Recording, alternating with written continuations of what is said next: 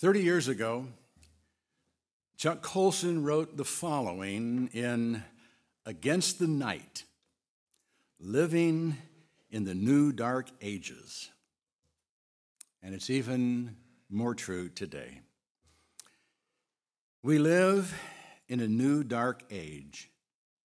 Having elevated the individual as the measure of all things, modern men and women are guided solely by their own dark passions. They have nothing above themselves to respect or obey, no principles to live or die for. Personal advancement, personal feeling, and personal autonomy are the only shrines at which they worship. Nearly 2,000 years ago, the Apostle John identified those dark passions that guide our society today. He referred to them as the lusts of the world and made it clear that it's impossible to be driven by the lusts of the world and the love of God at the same time. Picking up our study in 1 John chapter 2. Do not love the world, nor the things in the world. If anyone loves the world, the love of the Father is not in him. For all that is in the world, the lust of the flesh and the lust of the eyes and the boastful pride of life is not from the Father, but is from the world. And the world is passing away, and also its lusts. But the one who does the will of God abides forever. If anyone loves the world, the love of the Father is not in him. What does John mean when he warns, do not love the world? Obviously, he doesn't mean we're not to love humanity, for God so loved the world that he gave his Son. What John is talking about is letting a godless world with its false values, false standards, and false gods swallow us up. And the way the world swallows us up is by gaining our affection and leading us to believe that we must get all we can out of this life because we really don't know about tomorrow. It's perhaps best expressed by the phrase, you only go around once in life, so grab all the gusto you can. If we swallow that kind of thinking, our life becomes absorbed by the world, and the kingdom of God gets crowded out. Things become more important to us than anything else. John understands this. So he doesn't simply leave us with a general admonition not to love the world, but wisely adds, nor the things in the world. You know, we could deny the fact that we love the world, maybe even kid ourselves into believing that we don't, if John didn't make us examine our love for the things of the world. Because it's hard to evaluate our love for the world as a whole. But if we break it down into things, we can examine our affection for things. And we can judge our love for the world by our love for the things of the world. So what are these things of the world, and how can we tell if we love them or not? Well, wisely, John didn't attempt to catalog the things of the world for us. They didn't have iPhones, Xboxes, and Harleys in John's day. And it would have been foolish to admonish us not to love our donkey or our team of oxen. But through the guidance of the Holy Spirit, John was able to categorize the things of the world into three classifications. And he did so by giving names to the three passions of darkness the various things feed, if they are allowed to capture our affections. Those classifications are found in verse 16 again. For all that is in the world, the lust of the flesh and the lust of the eyes and the boastful pride of life is not from the Father, but is from the world. Let's briefly examine those lusts this morning and honestly see if we are in danger of them becoming stronger than our love for God. We begin with the lust of the flesh.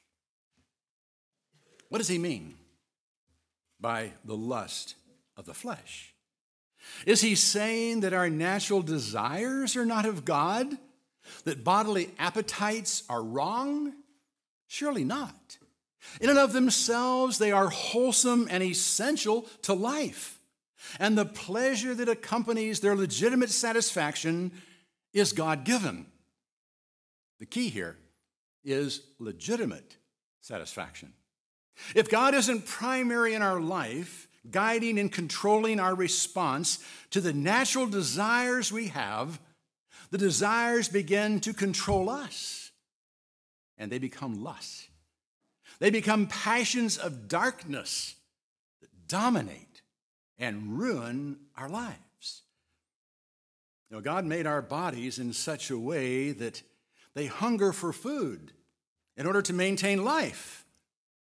But if our flesh takes control, we become gluttons who live only to eat and drink. God designed us to need regular periods of rest. But if we go to bed every time we're tired and stay in bed when we don't feel like getting up, we become sluggards. God gave us sex, which produces not only children, but also the most enjoyable pleasure a couple can experience. But if we express our sexual urges without restraint and outside the bonds of holy matrimony, we reduce ourselves to living like instinctual and often perverted animals. That is the lust of the flesh. Next, John speaks of the lust of the eyes. You know, John's first category had to do with temptations from within. This one has to do with things from without. It's the lust for things that are seen. It's the spirit that can see nothing without wishing to acquire it. The spirit that believes happiness can be found in the things money can buy, which the eye can see. It's covetousness, wanting what others have. It's a life characterized by constantly striving to gain more stuff. It's pure and simple greed, which really isn't pure nor simple. And how the world wants to sell us things that look nice, and how hard it works to convince us that if we don't have them, we're really missing out on the good life. If our life is dominated by the desire to possess things, we've succumbed to the lust of the eyes. And the world has conformed us to its way of thinking instead of us converting the world. And then we have the boastful pride of life. Now, what is this? Basically, it's the desire to awaken envy in other people. The first two categories had to do with satisfying ourselves beyond that which God intended. They were directed toward us and only indirectly involved others. The pride of life, however, cannot exist except as it relates to others. It seeks to create a sense of envy, rivalry, and burning jealousy in the hearts of others. And it gives us pleasure in doing so to them. It's a desire to outshine or outrank someone else, and it goes beyond healthy competition. It's the spirit that needs to impress others by always outdoing them. A bigger house, a better job, a faster car, smarter kids. That is the boastful pride of life. And it can become a dark passion, driving us through life and over others. Things. How easy it is to fall into the trap of loving the things of the world. Now, God did not say we must avoid things, that we shouldn't have anything, nor did he say we should only have the bare necessities of life. The Apostle Paul said he had learned to be content with whatever he had, getting along with humble means or living in prosperity. But admittedly, that's not easy. In fact, a verse that is often quoted in the context of athletic events follows what he has to say about doing so. Perhaps we ought to look at the entire passage. I know how to get along with humble means, and I also know how to live in prosperity. In any and every circumstance, I have learned the secret of being filled and going hungry, both of having abundance and suffering need. I can do all things through him who strengthens me. It wasn't easy, even for Paul. But he had learned the secret of contentment, no matter his circumstances. And quite frankly, living in prosperity can sometimes be harder to do in a way that pleases God than living in need. Sometimes the more we have, the harder it is to take our eyes off the things we have. But it's really not the volume or the value of the things we have that causes the problem. The problem is one of the heart. We're not to love our things more than we love God. Things must not take first place in our life. But how do we tell what has first place in our heart? Well, I think Jesus gave us the answer when he said, where your treasure is, there will your heart be also. Again, it might do us good to examine the passage. Do not lay up for yourselves treasures on earth where moth and rust destroy and where thieves break in and steal. But lay up for yourselves treasure in heaven where neither moth nor rust destroy and where thieves do not break in and steal. For where your treasure is, there will your heart be also. Jesus isn't saying we must not have possessions during our time on earth, only that they are temporal. They will not last. And the only things that will last are the things we lay up in heaven. So obviously we should treasure that which is eternal more than that which is temporal. But how do we know which we treasure more? It may sound slightly convoluted, but the best way to see what we treasure more is to find out where we put our treasure. And you can see that by simply looking in your checkbook, if you even use one anymore. If you don't, just look at your spreadsheet or whatever you use to track your income and expenditures and find out what percentage of your income goes where. We should probably begin by simply checking the percentages of what go where regarding the things of earth. What percentage of your income is invested in meeting the basic needs of your family? And what percentage could be put under the headings of lust of the flesh, lust of the eyes, and boastful pride of life? That, and in and of itself, may be a wake-up call that should be heeded. And then, take an honest look at how you are doing regarding the things of heaven. What percentage of your income goes to God? A tithe, 10%, was required of God's people in the Old Testament, but it wasn't commanded of us in the New Testament. However, the prophet Malachi does make it clear that we are robbing God if we don't tithe. Now, I almost hate to bring this up because I just said last week in Sunday school that I seldom mention money anymore because I don't have to.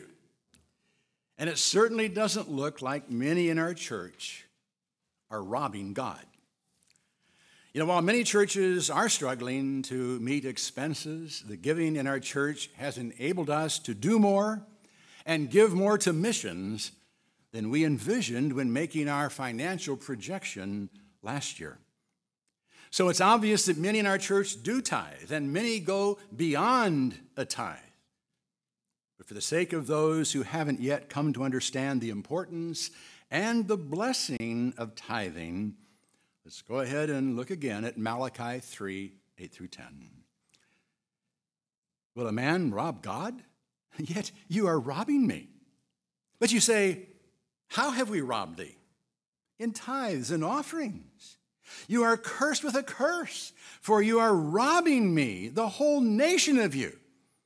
Bring the whole tithe into the storehouse, so that there may be food in my house. And test me now in this, says the Lord of hosts, if I will not open for you the windows of heaven and pour out for you a blessing until it overflows.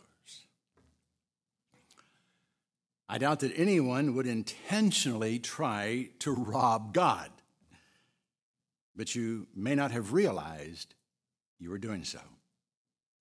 And who wouldn't want God to open the windows of heaven and pour out a blessing until it overflows? So if you think you may be robbing God, recheck your percentages. Find out what percentage of your income goes to the church. And if you're not giving at least 10%, you may want to up the percentage. Now, a tithe, which is 10% of your income, is admittedly a lot of money.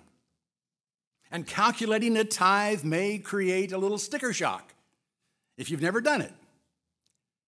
But tithing is God's way of supporting the church and kingdom work. And it's a very practical way to examine the condition of your heart.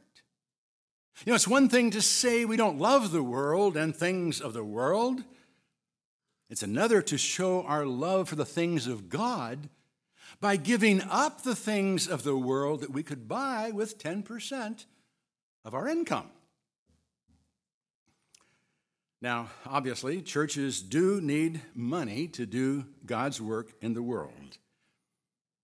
But we have never resorted to financial programs and incentives to get our people to give. Without realizing what they are doing, I'm afraid some churches do get funds by appealing to the lust of the flesh, offering a pie or a cake if you'll make a donation. Or the lust of the eyes, offering some kind of physical enticement or guaranteeing a return on investment in their ministry. Or the boastful pride of life, getting people excited about giving by always building something that's going to make their church the most prominent church in the area. Just this morning, I was reading the State Journal Register online, and a big article popped up. Parking blessings. Church parking near stadiums, a win-win for congregations, game goers.